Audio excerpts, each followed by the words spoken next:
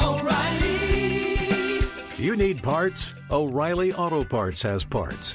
Need them fast? We've got fast. No matter what you need, we have thousands of professional parts people doing their part to make sure you have it. Product availability. Just one part that makes O'Reilly stand apart. The professional parts people. O'Reilly Auto Parts. There's nothing like snook hook sets at dawn or catching a tarpon in the moonlight.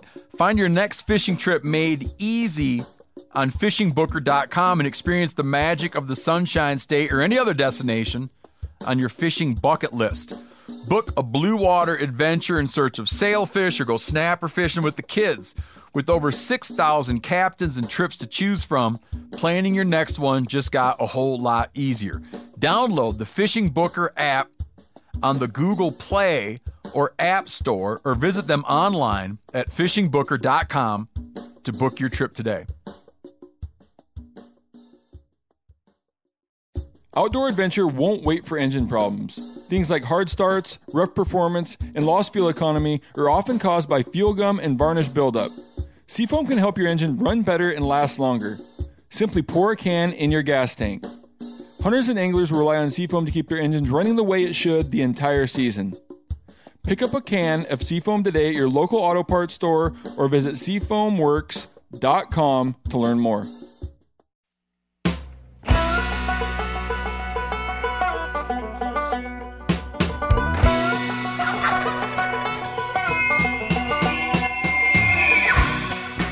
I met John Gabriel about 15 years ago. We both grew up here in Western Washington, and as I grew Phelps Game Calls, John was kind of responsible for everything, website graphics, and anything that made us look good. Became great friends over the years. John has had some great success in the field and may be best known for his late season mountain whitetails here in Washington, but also gets it done on elk and mule deer every year. How are you doing, John? I'm good, man. I'm alive and kicking. Can't complain. I think we first hunted together in 2016, archery, Idaho, and then the last time we hunted together was just recently here in New Mexico. Me, you, and Dirk went there in 2020. We've had some great trips together, but today I really want to dive in to whitetail hunting, whitetail calling, everything whitetail, and I'm going to be completely honest, I know enough, but I don't know the intricacies and the details, so I really want to dive in and talk to you about some of that, right on the heels of us launching our brand new deer call category, which should be launching October 10th. You've got a chance to play around with them, so we'll definitely dive into the new deer calls, kind of the offering and what we're bringing to the table as far as that as well. Yeah, absolutely. I'm excited for that line of calls. Just for myself, obviously being a big whitetail hunter and whatnot, and I love it. And I got a chance to mess with them and obviously do the photography and whatnot for them too. And so it gave me a chance to kind of be hands-on. And I'm excited for you guys to come out with those. Thanks. So now we're going to jump into our listener questions. Once again, if you have your own questions for me or our guests, please submit them at ctd@phelpsgamecalls.com. These ones are a little more geared towards whitetail, so they'll be right up John's alley. The first one is, when looking for a whitetail spot, just in general, what would you look for? Back up to a 30,000 foot view, John, what makes a good whitetail spot, at least in the western mountains that you typically do your whitetail hunting? Yeah, I would say the biggest key that I look for is I start tearing apart maps, Onyx and whatever else, Google Earth. The biggest thing that I'm looking for are pinch points, like ridges, big mountain ranges, and a bunch of finger ridges that'll run down into a flat type of a alder, willow bottom type flat, or even some big timber that has some water around, but it provides an ample kind of trail system that those deer can come down. Those big bucks will kind of hang out up higher on the mountain, and as the rut starts, they'll kind of work their way down and into these benches, and they'll travel the same kind of ridges coming down, and then they'll hit and they'll rut. And that would kind of be like the 30,000 foot view without really diving down into it after that. But really looking for a lot of finger ridges, like 3, 4, 5, 6 that'll come together. And where those come together, those deer will travel down and they'll hit that bench. And that's kind of where you'll have some of your best action. Gotcha. So in Washington specifically, since that's what you know the best, and it may be, are you looking for certain elevations? Are you looking for no matter if the mountain goes up to 3,000 feet, you're trying to be at like 3/4 of that height? How does that work? Does any mountain hold a whitetail? Are you trying to get to like certain elevations or just certain areas on the ridgeline? Yeah, so that's kind of the tough part. I guess it really depends on weather. Like usually in November when we're over there hunting them, the weather is key. And if you get up too high, like, we've had years where all of a sudden a freak storm will come in and we'll get 20, 24 inches of snow and you can't even make it to some of your stands. So I kind of have several areas that I've picked out. Some of my stands are lower. They might only be 2,500 to 3,200 feet. And then some of my other stands are 3,500 to 4,400 feet in elevation. Anything above that 4,400 feet, you're really risking it if a big snowstorm comes in. But I've found that a lot of those bucks will kind of hang out in that 3,500 to like 4,000 foot range. And some of the bigger deer are kind of in that higher 4,000, 4,200 range. But you're definitely going to be pushing you're chaining up usually a lot of years trying to get to those stands, but it's the best hunting. So it just kind of depends. I have a multitude of, areas scouted out in different areas depending on the weather. But definitely looking at those little bit higher elevations. Some stands I've had at 5,000, 5,500 feet. And the thing you start running into there is mule deer. And so, it's like, you start fighting the mule deer herds, but I've had some giant whitetail bucks at that elevation too. So, it's kind of depends, but I would say that 3,500 to 42-ish range is probably your best bet where I'm at. I know other guys that they hunt them at 6,000 feet. So it just kind of depends. Gotcha. So if I kind of to reiterate what you said, you're looking for a lot of finger ridges that kind of lead into this a similar or a shared bottom. So those travel corridors is what you're looking for a whitetail spot that you want to invest some time. Yep. 100%. Okay. All right. Question number 2. If you could only hunt for a 10-day section of the season, when would you hunt? So I guess give us your best action, bucks pushing does. When would that 10 days be? Where I'm at, I would say probably like the 18th through the 28th of November. Like that last like 10 days ish of the month is probably your hottest, heaviest action. I've actually shot a lot of deer before that. But you're trying to pattern them at that point, and it's just different hunting. You're not going to see near the action. But that last part of the month is definitely your best time. Okay. And keep in mind, we are in, northern Washington, and is you go further south, that rut gets a little bit later. So keep that in mind. We're talking specifically about, northern Washington, as you move south throughout the country, the rut's going to become later. You move north, the rut's going to be a little bit earlier. So, I know we're going to Kansas this year for my first whitetail hunt, and we're trying to hit that like November 10th to 20th, which, I would think would be maybe a tad early, but it's kind of like trying to hit just enough of that pre-rut right to when they're going to be kind of in the peak and do that. So that's when we had elected to put our 10 days was November, 10th to the 20th. Should be a good time that kind of guarantees you're in that pre to prime rut. Yeah, the one thing I'll say with you picking those dates, and honestly, I usually start hunting around that time frame myself, is you'll catch some of those big deer out cruising looking for their first doe before they get on their lockdown. When you start getting into that 18th on, you'll risk one of your big bucks. He'll get on a doe, and then they'll just lock themselves down. And it might be 2-3 days, and he'll vanish like completely off your camera, out of the area. He'll be gone. So I would say, if I had to pick, if you want to truly hunt like one big deer, I would be looking at those earlier dates when you're going. I think that'll be prime time. Yep.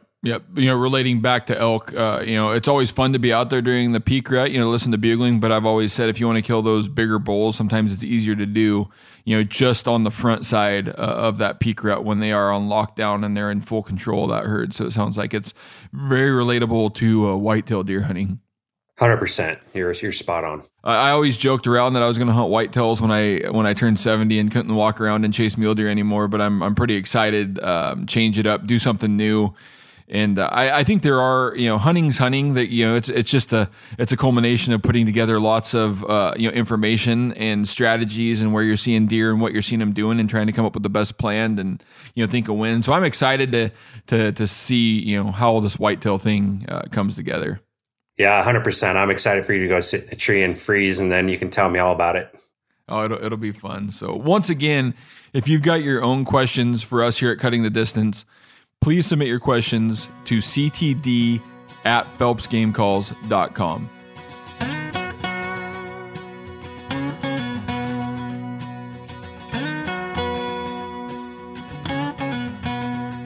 Now I'm going to dive into my questions for you, John, on whitetail hunting. But first, I want to do a little recap on your elk season, if you're willing to talk about it. We stay in touch. We text. I think I was in Oregon while you were in Montana there. You and your wife had a very successful hunt, and I just wanted to give us a quick five-minute recap on how all that went down, if you can. Yeah, for sure. It was fun just kind of texting back and forth and seeing what we each had going on. Obviously it's your buddies and you want to see them be successful. So, but yeah, we spent a lot of time this year. We'd never set foot in this place and scouted it all summer, packed in water, did everything right, and just put in a ton of work. I mean, I was on Google Earth and onX like literally every single night, making plans A through Z and then some. And it paid off. We got in, I was on bulls pretty much every single day. I don't think there was a day I never had a bull come by within bow range. And we had found a bull that I found during the summer, and I lost him after he shed, and then ended up picking him back up at about day 6 or 7 of the hunt. And he had like 30 cows, and we watched him and couldn't make a play. Had him the next day at like 800 yards all day, and just the wind was messed up. And then all those cows, there's too many eyes. And the weird thing is he didn't have any satellite bulls running around. And so they had all kind of vanished. And then they moved off that night. And then I knew where they headed. They went north. And so we went the next day, didn't see them, couldn't turn them up. Literally we kind of backed out, and we were like, let's go back to camp for the day and just like regroup for a second and just kind of relax. And then we'll go out in the evening and try a whole new area. And, ended up churning him up like 5 miles away north. And he was out in this big sage flat, like all on his own. And there was like 100 cows. He lost all 30 cows. And then there was like 100 cows with about 4 bulls about 2.5 miles away. And Kylie ended up spotting her bull at about a mile away-ish. And it had 4 cows and a calf.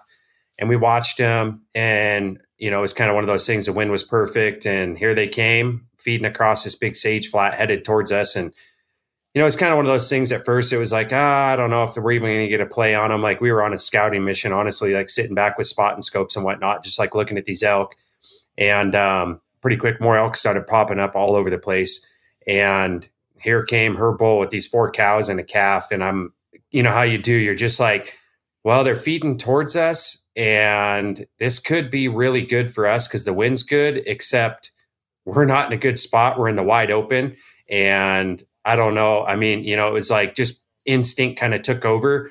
And I was at Kylie, I was like, we got to run like as fast as we can, like around 400 yards around the backside of this hill, and like pop out. I was like, they're going to come through this saddle to our left, and we got to get the wind right. And I was like, I don't even know if they're going to come by, but I was like, they're going to come by somewhere in there. So I was like, we might get a shot, we might not. And then my bull spots her bull, and her elk's like 800 yards away at that point.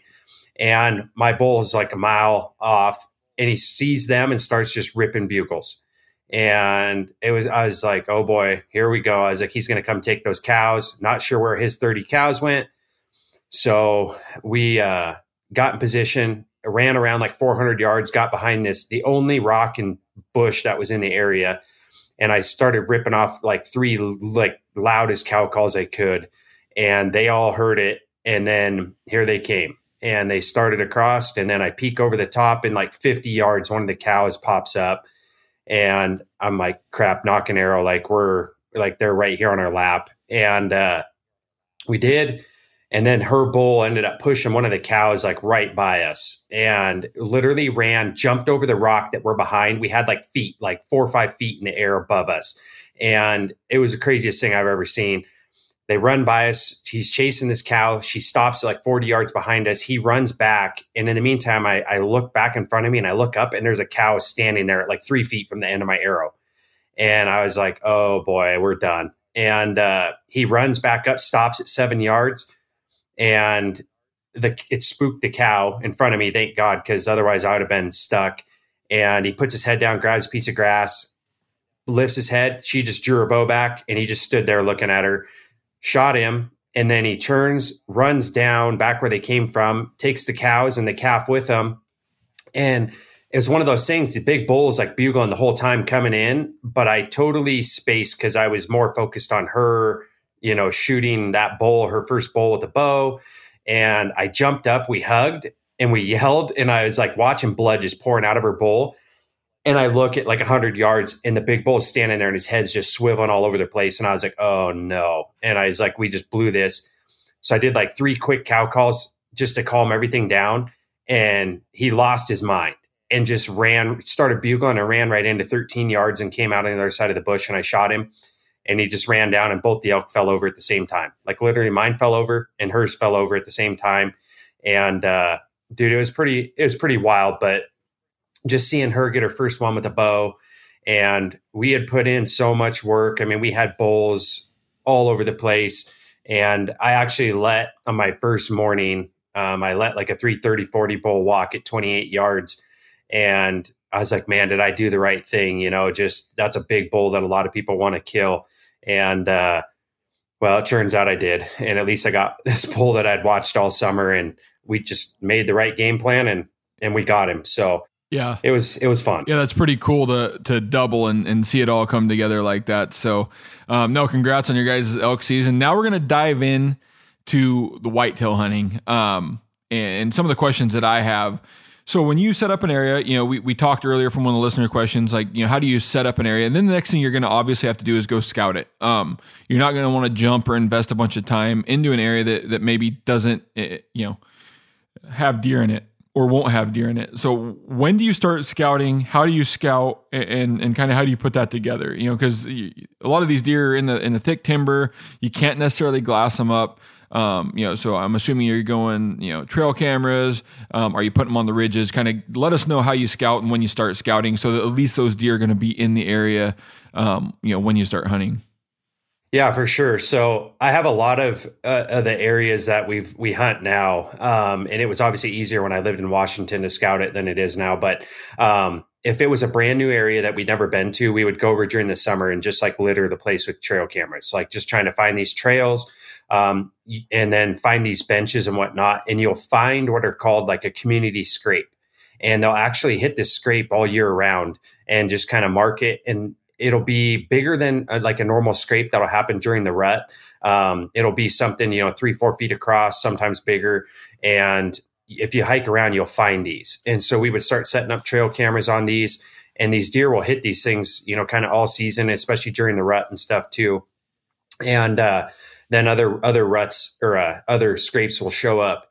But then we obviously are looking for rubs and, that type of thing, and trying to see, is there, scrape lines, rub lines, like stuff that, these deer will make.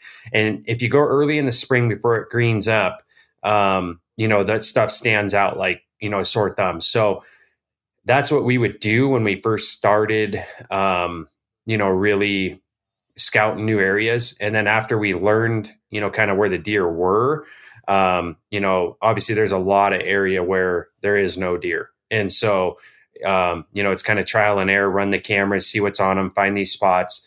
And then once we did, then, it's easy to go back and then kind of expand on those core areas and like dive down in a little bit and get a little deeper, and then really start tearing it apart.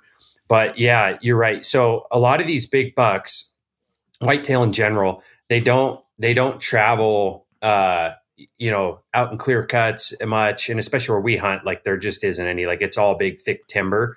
And so if you don't run cameras, I mean, you're you're shooting yourself in the foot. Like, you'll never find these deer. And what's wild is, like, they have a, general rifle season, muzzleloader season, everything else that goes along before we even get a chance to hunt. And if those animals, if people did their research and knew like what was truly running around, man, they'd probably do a lot better with a rifle. But we've had a lot of years where, these bucks, we have them year after year after year. And I'm just shocked that they make it through rifle season. But it's like these people they don't hunt the way that we do. They don't know those deer are even around. And, during October, I mean, those big deer are just so nocturnal that, I mean, you're never going to shoot one, and you can't sneak up on them unless you're in a tree stand. So. Gotcha. Yeah. So I know, we get to follow along, as you share your pictures and stuff. So you're scouting, let's say you got your trail cameras up and, big bucks are in the area. It sounds like you're hunting, mid to late November. If those deer are there in November, like, they're going to be there, come the rut. Like, are you saying they're going to be in that same area year round, or do they move into certain areas, prior to that rut? And then once they're there, say late October, early November, you're just banking on them eventually coming back by, or, being in that area. Yeah. So some of the areas that we hunt, those deer literally live there year round. Like, I've figured out where they live, and I've just, like, these particular draws always hold big bucks, and these deer will live in there. I mean, they do not come out of there. And so I do have a few areas that I set up stands and cameras and whatnot on, that the deer will move in when the rut starts. And it's just kind of one of those things, like, elk, for example, like, over the years, you'll figure out and they just rut in a certain area. And I do have a few spots that I found where these deer will come down in, they rut, and that is the only time you're ever going to see, like, that particular buck. Versus, he could live 5 miles away over the backside of a mountain range, like, and, show up. I have had deer literally 8-9 miles away, and they'll come over 2 mountain ranges, drainages, like, a long ways, and show up on a camera all of a sudden, during the rut. Like, they'll start cruising. But you can kind of find their core home, like their core area. If they're there during the summer, where I'm hunting, at least, these deer will be there like all season. And, give or take, they might move, a half mile, a mile, but a lot of the big ones, they literally will live within like a 1 mile square area, like, all year, and won't move. Gotcha. So it's a great point on, scouting and figuring out. So the next decision, I'm assuming, that has to be made, once you do your scouting, is where are you going to set up your tree stand, or where are you going to set up your ground blind, and some of those things that will now affect it. So we've established that we've got, a target buck or some target bucks in your area. You're looking at where you're going to set your stand up. Are you setting your stand up right at your camera? Are you looking at travel corridors, within that area, or where you think maybe the does are going to travel more so than that buck? And then the other thing I'm assuming is wind. We've got our prevailing wind, which is, and then you've got your thermals, and then you've got, that time of year, you've got storm systems and stuff coming in. Like, give us a little bit on how you're going to establish where you're setting your stand. And then is it based on, how it relates to travel corridors and the wind direction? Yeah. So what we do generally, we're hunting them in the mountains. So it's a lot different than farm fields, where you'll get that prevailing wind generally, and you'll know when a storm system comes in, what the wind's going to do. Kind of ironically, we look at, like, elk hunting, the way that we hunt and set our stands for whitetails. The wind is usually pulling down in the morning pretty hard, down these draws. And so we'll try to come in from the bottom and get our stuff set up where we can access it with the wind in our face. Generally, the deer will be above us, kind of know where they're hanging out. Obviously, we'll bump some when we're coming in at sometimes, but it's just part of it. But generally, we try to come in from the bottom and get the wind right. And also when we're leaving in the evening, that way we go out and the wind is, obviously, it's pulling down, but the deer are above us. So we're walking out with the wind, in our favor going out. It's at our back, but we're not bumping deer. So that's kind of what we look at when we're trying to access an area.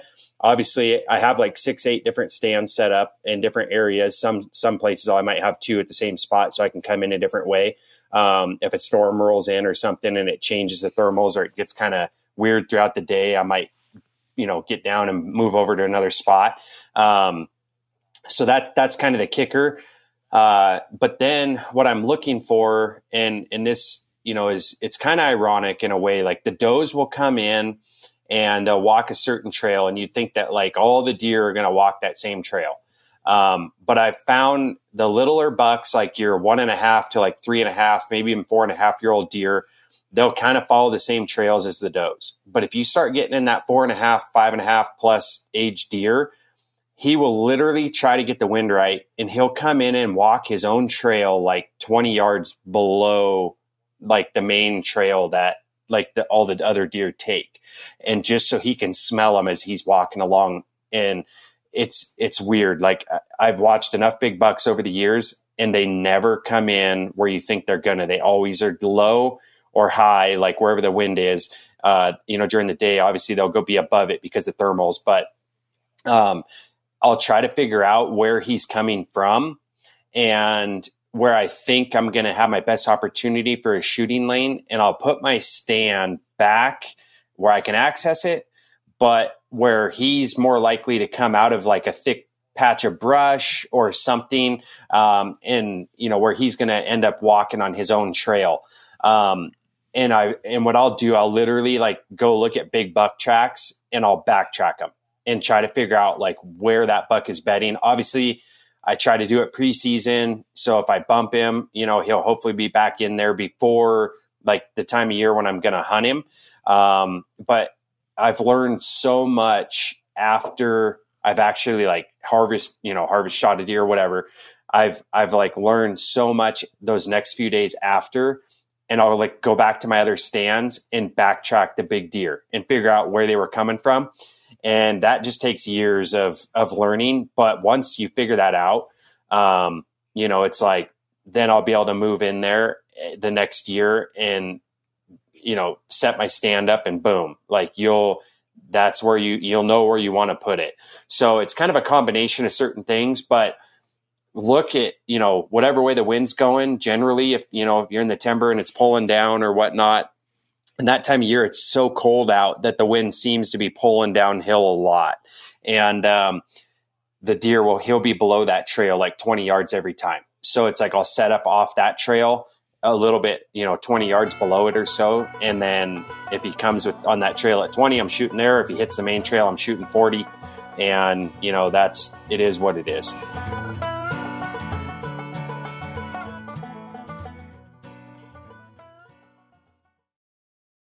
O'Reilly Auto Parts are in the business of keeping your car on the road. O'Reilly Auto Parts offer friendly, helpful service and the parts knowledge you need for all your maintenance and repairs. If you're confused about what part you need, like what wipers are going to be the best, what replacement headlights are going to be the best, go into O'Reilly and talk to the people that work there, because they're great and they're super friendly, and they'll get you squared away where you walk out knowing you got the right thing. They've got thousands of parts and accessories in stock, either in-store or online, so you never have to worry if you're in a jam. Do you need your windshield wipers replaced? You need a brake light fixed? You need some quick service? They'll help you find the right part or point you to the nearest local repair shop for help. The professional parts people at O'Reilly Auto Parts are your one-stop shop for all things auto do-it-yourself, and you can find what you need in-store or online. Stop by O'Reilly Auto Parts today or visit us at O'ReillyAuto.com/MeatEater. That's O'ReillyAuto.com/MeatEater. Hey, if you guys like to cook outdoors, and you oughta, you should check out the Weber Slate rust-resistant griddle. Now, this is a good innovation here, and it solves a real problem, okay? So this is a carbon steel cooktop that's safe for metal tools, like a griddle on your grill. It's pre-seasoned with food-safe oils and ready to cook on right out of the box. There's no use of coatings, okay? You can use metal tools to flip, press, and scrape without worry. It's the griddle that stays ready, not rusty. Now, the problem with griddles, everything rusts. No one talks about how bad everything rusts. The reason they don't, because they couldn't fix it until now. Well, Weber's new rust-resistant technology, your Weber grill will last for years. When used, the carbon steel griddle hardens and bonds the surface, reducing the ability for moisture to collect and rust to form. With the new Weber Works Prep Cook and Store system, you can keep cooking and cleaning supplies handy, carry food and condiments from the kitchen to the griddle, and even convert the side table into a prep station. Get fired up for your new Weber Slate rust-resistant griddle. There's nothing like snook hook sets at dawn or catching a tarpon in the moonlight.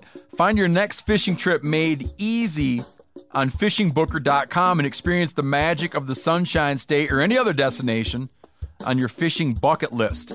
Book a blue water adventure in search of sailfish or go snapper fishing with the kids. With over 6,000 captains and trips to choose from, planning your next one just got a whole lot easier. Download the Fishing Booker app on the Google Play or App Store or visit them online at fishingbooker.com to book your trip today.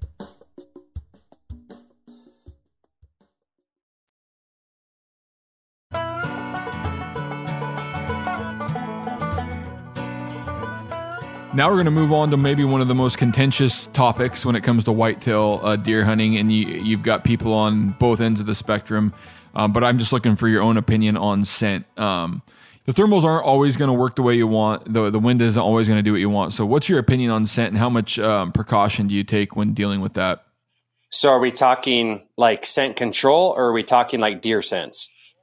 I would say like scent control. How important is it? We'll talk about attractants and stuff here in a little bit, but just your own scent and making sure that, you're not spooking, deer out of the area.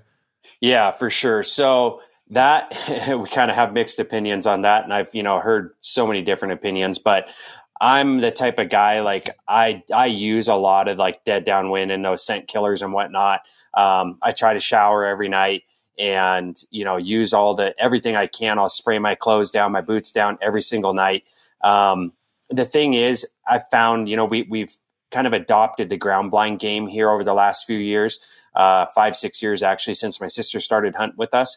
And it's weird being on the ground in a blind. You can get away with so much more than you can when you're sitting in a stand. I love sitting in a stand because I have way more shooting opportunity. When you're in the ground blind, you've only got like one little window or two to shoot out of. So the deer has to cross where you're shooting. But I feel like we've got away with like murder sitting in that stand or in the ground blind. And so my dad, and sister, they'll spray down every now and then and, a couple days type thing and whatnot. I do it every single night.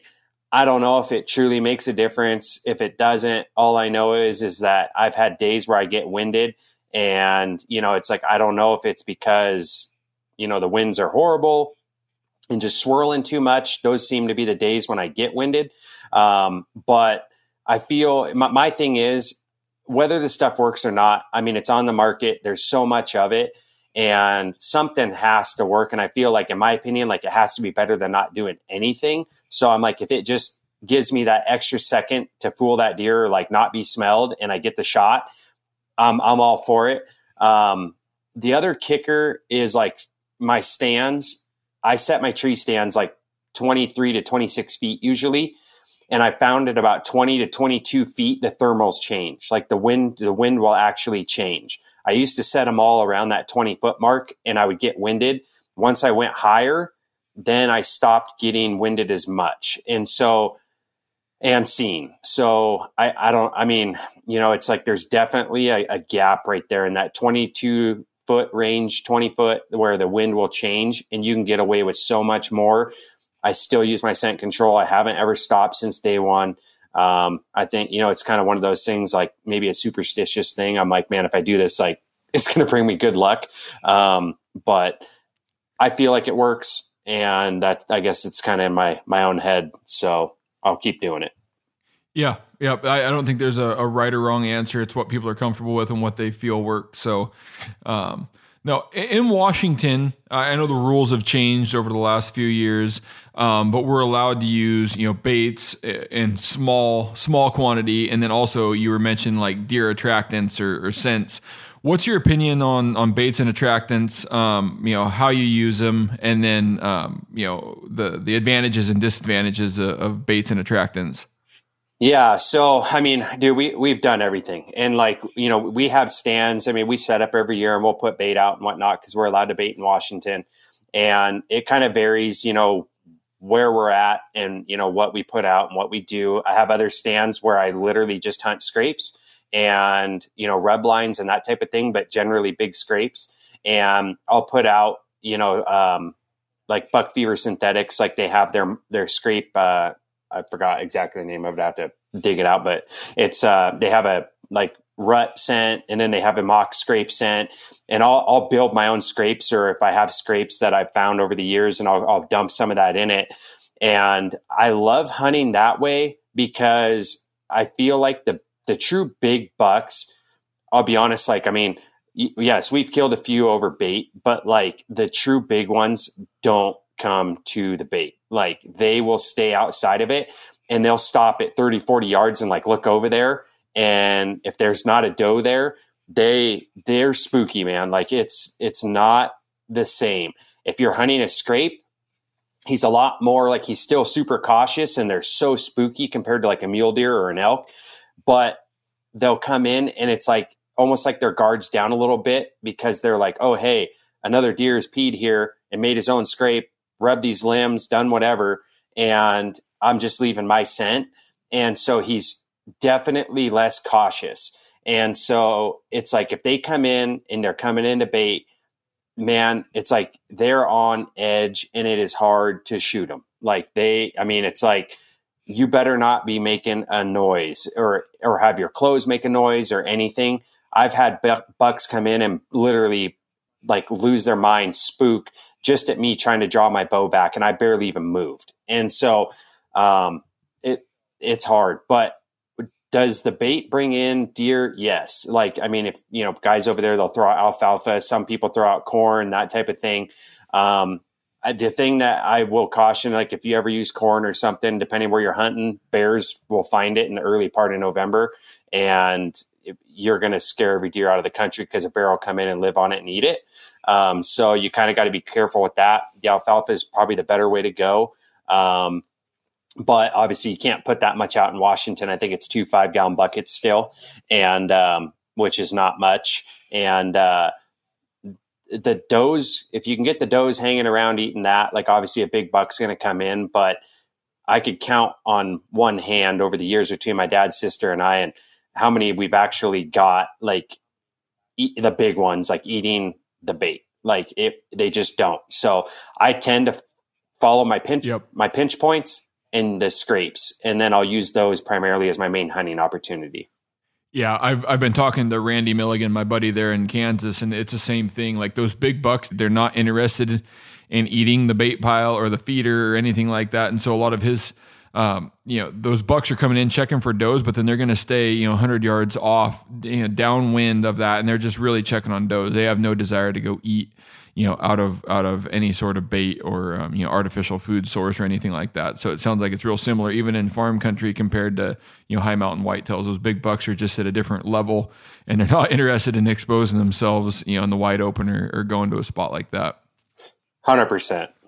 All right, so we touched on this question a little bit that I had for you is kind of when to hunt whitetails. We kind of picked November 18th to 28th, but are there elements or things that affect it? Like, is there a weather pattern or a type of weather that just gets you super stoked to get up in the stand? Like what's your favorite time to hunt whitetail? Like a 2-inch dusting of snow, 12 inches of new snow. Like what's that ultimate day you just need to be in the stand? Yeah. So my absolute favorite day is to be sitting there the day before, and if I know a storm system is coming of any sort. So it's like, could be, like tomorrow it's going to just pour down rain or a snowstorm is coming in. Man, the night before can be really good because those animals know a storm's coming. So they'll get up and start moving. But then the day the storm hits, and my personal favorite is to be sitting in a stand midday and have that storm roll in. If a storm rolls in at any point, like during that day, and all of a sudden it gets, it could be blowing, it could be nasty, starts snowing. The big one is if it starts snowing. And I've had so many days where I'm sitting there and it's just a cool, calm day, you know, and then all of a sudden the weather starts changing and snowflakes start falling out of the sky. Those big bucks get on their feet, and they, like, every time, I mean, I would say most of the big ones I've killed has been in that weather condition. Like, the weather changes and boom, here they come. Now, that being said, if there's no storm coming in, but it's going to get cold or there's snow on the ground, my next kind of favorite time would be like 6 to 8, 10 and 12 inches of snow and as cold as it can get. Like, just clear skies, but let the temperatures drop, hopefully. I mean, we've been sitting over there some years and it's -2 degrees and we sit there for 10 hours a day, don't get out, but the deer move all day. Like, they will be roaming around. They're coming in because it's cold. They are checking does. They're looking for does. And you will have so much activity the colder it gets. And so that's probably my second favorite time. But the storm rolling in is like the ultimate. I mean, if you get a day like that, you're going to kill a big one. Gotcha. Yeah, that's kind of what I was thinking, you know, similar to other hunting, you know, pre-system, you know, during the system. And then, you know, what I don't like on at least what I've hunted is like the same weather for, you know, 10 days in a row. Like, you want some, you know, you want weather patterns that are changing in order to, you know, get the deer moving. So no, that makes a ton of sense. So now we're going to get into more of what I would consider, you know, what I would think is the funnest part is calling to the deer, you know, audibly, you know, attracting a deer to your location. And, I'm going to take a little bit to kind of just announce that new deer call line we've got. We've got a full category. We've got 3 different grunt calls coming out.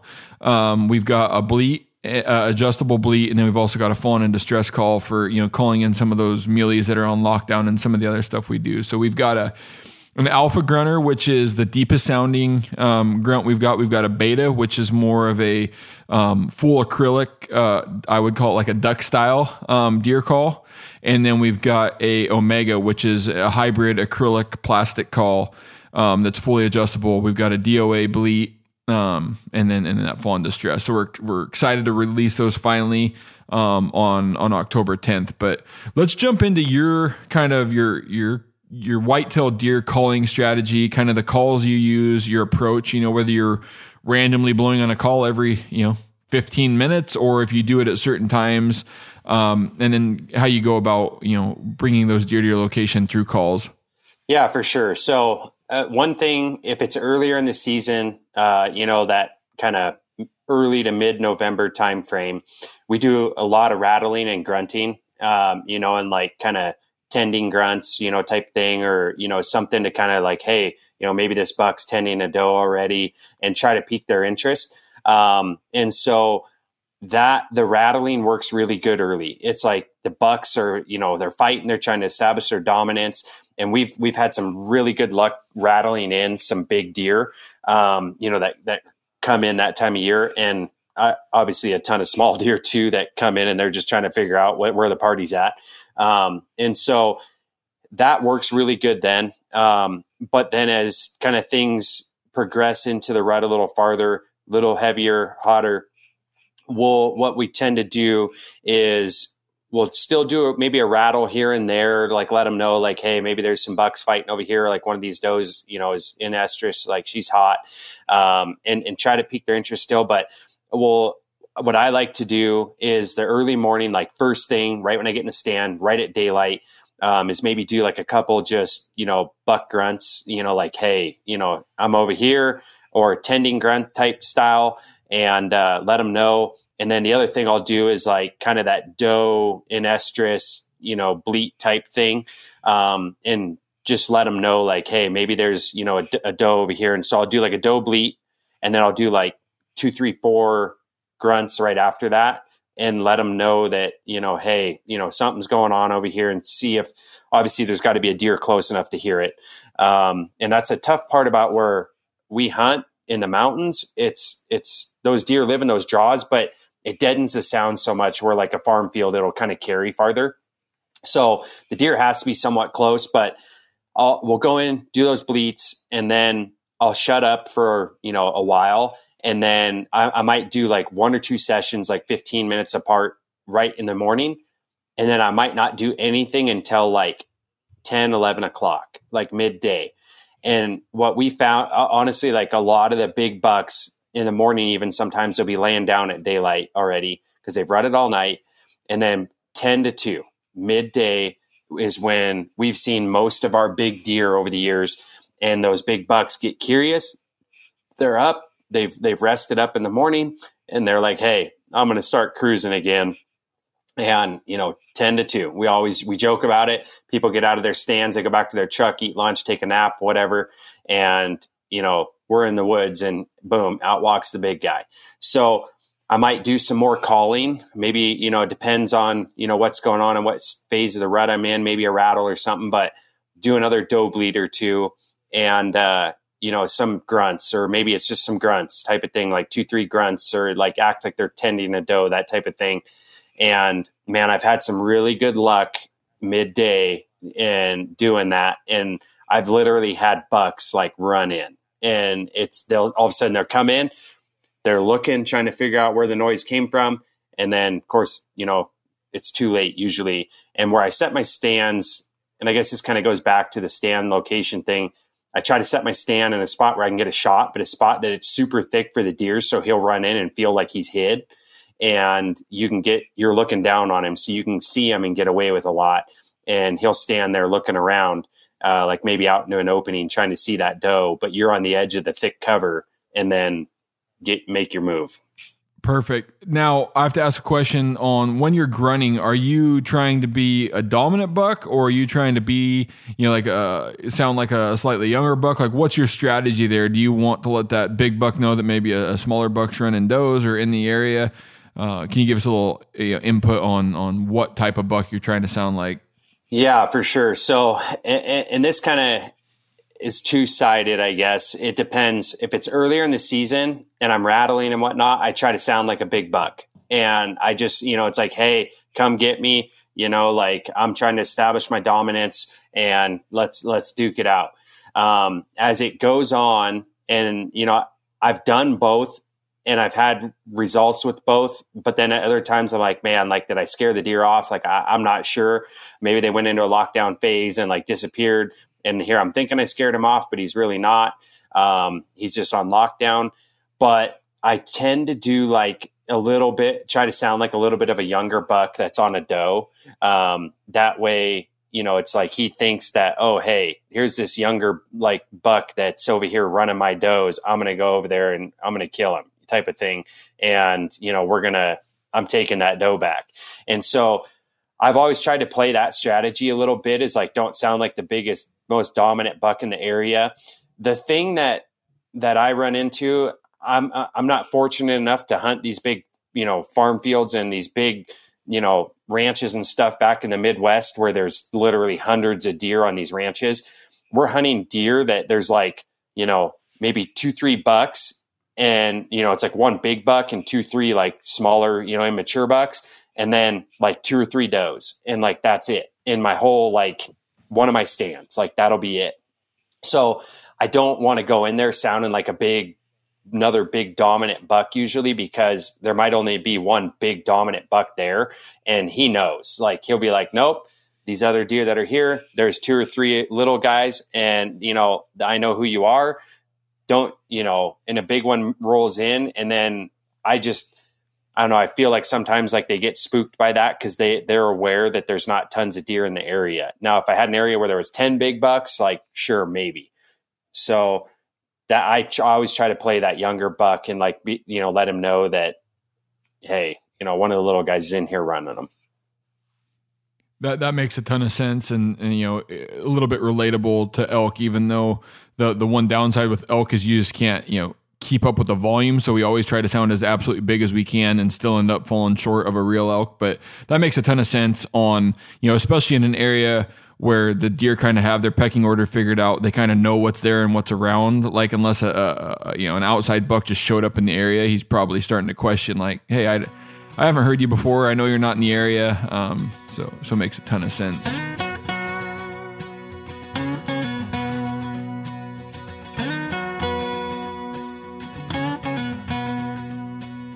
I really appreciate having you on here, John. Sharing sharing some of your whitetail tips and tactics. And to close, if you had one tip to maybe help a new whitetail hunter, somebody who wants to go try, mountain whitetail hunting, what would that tip be? Oh man, one tip. I would say my single biggest tip that I could give someone is days in the stand. Like, just spend the time out there, literally find those travel corridors, find scrapes, and just get in the stand and sit. It's a waiting game. And I've had too many guys go over and they spend 2 days. I didn't see a deer. And there's days that I go by and I never see a deer, but you just got to keep sitting there. Don't get out of your stand, sit all 10 hours, daylight till dark, and just put in the time. Like, something will happen.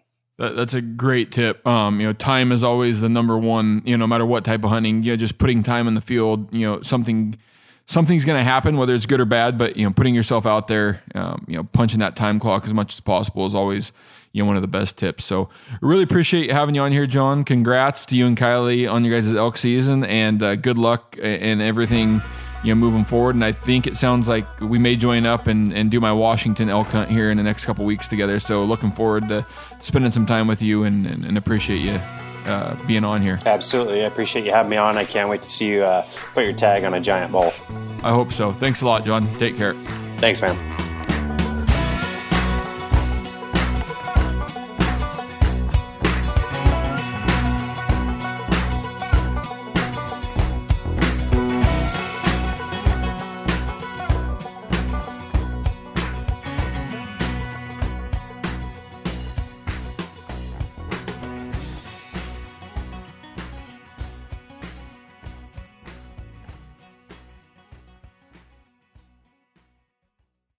Hey, if you guys like to cook outdoors, and you oughta, you should check out the Weber Slate rust-resistant griddle. So this is a carbon steel cooktop that's safe for metal tools. It's pre-seasoned with food-safe oils and ready to cook on right out of the box. It's the griddle that stays ready, not rusty. This griddle heats evenly edge to edge, reaching all the way up to 500 degrees. Get fired up for your new Weber Slate rust-resistant griddle. Outdoor adventure won't wait for engine problems. Things like hard starts, rough performance, and lost fuel economy are often caused by fuel gum and varnish buildup. Seafoam can help your engine run better and last longer. Simply pour a can in your gas tank. Hunters and anglers rely on Seafoam to keep their engines running the way it should the entire season. Pick up a can of Seafoam today at your local auto parts store or visit seafoamworks.com to learn more.